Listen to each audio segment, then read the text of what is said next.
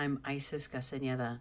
Today, I'm going to be answering a question from one of our listeners. The question is, how do I support my teen in a way that is helpful and not rescuing or taking over as they are learning and navigating life? In my experience of working with youth and also having raised youth, I want to say that there's a couple of things that we can do.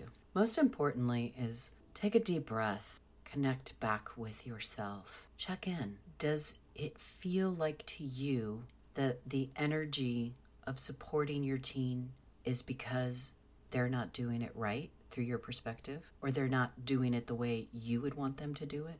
In other words, are you invested in them doing this thing? Are you so invested that this urge from within you wants to take over to show them the way? And sometimes us parents really, really want our young people to learn it and really kind of learn it the first time around.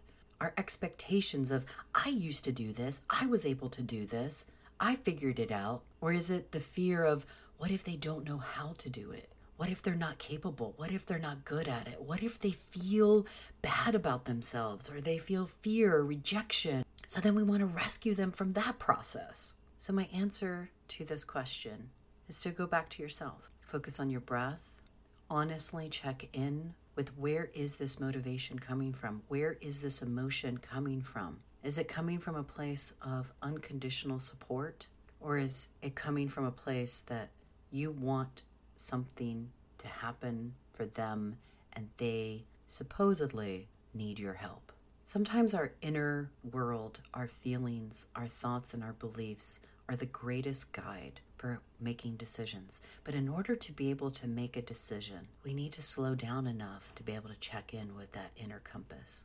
Being a parent is the most difficult role there is in the human experience. And watching our children and participating in our children's growth and life as they develop into the future adults, into the person that has all these different facets, gives us the opportunity of unconditional love and support and belief without superimposing our journey onto them.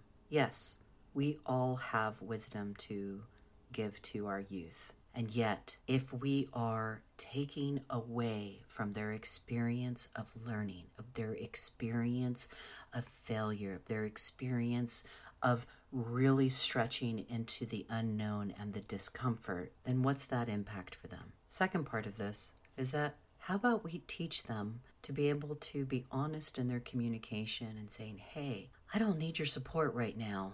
Or, hey, mom, dad, grandma, grandpa, I just would like for you to listen while I'm trying to figure that out. Can I use you as a soundboard? Oh, hey, I've got this thing. What's your opinion about it? If we teach them the questions of seeking people's feedback or not, then they are in control of what they're wanting, what they need. See, sometimes we think that person needs support in this certain way, but what if the way that they receive support is different than how we receive support? Perhaps their need is they are in front of the computer doing the thing they need to do, and we're on the side as a moral, or as a, hey, look at that question, or hey, how about this? We're on the side of them taking ownership. If we are in front of the computer and they're on the side, then we've taken over their life. Allow them to expand. Check in with your belief of yourself and your child, and always take a deep breath.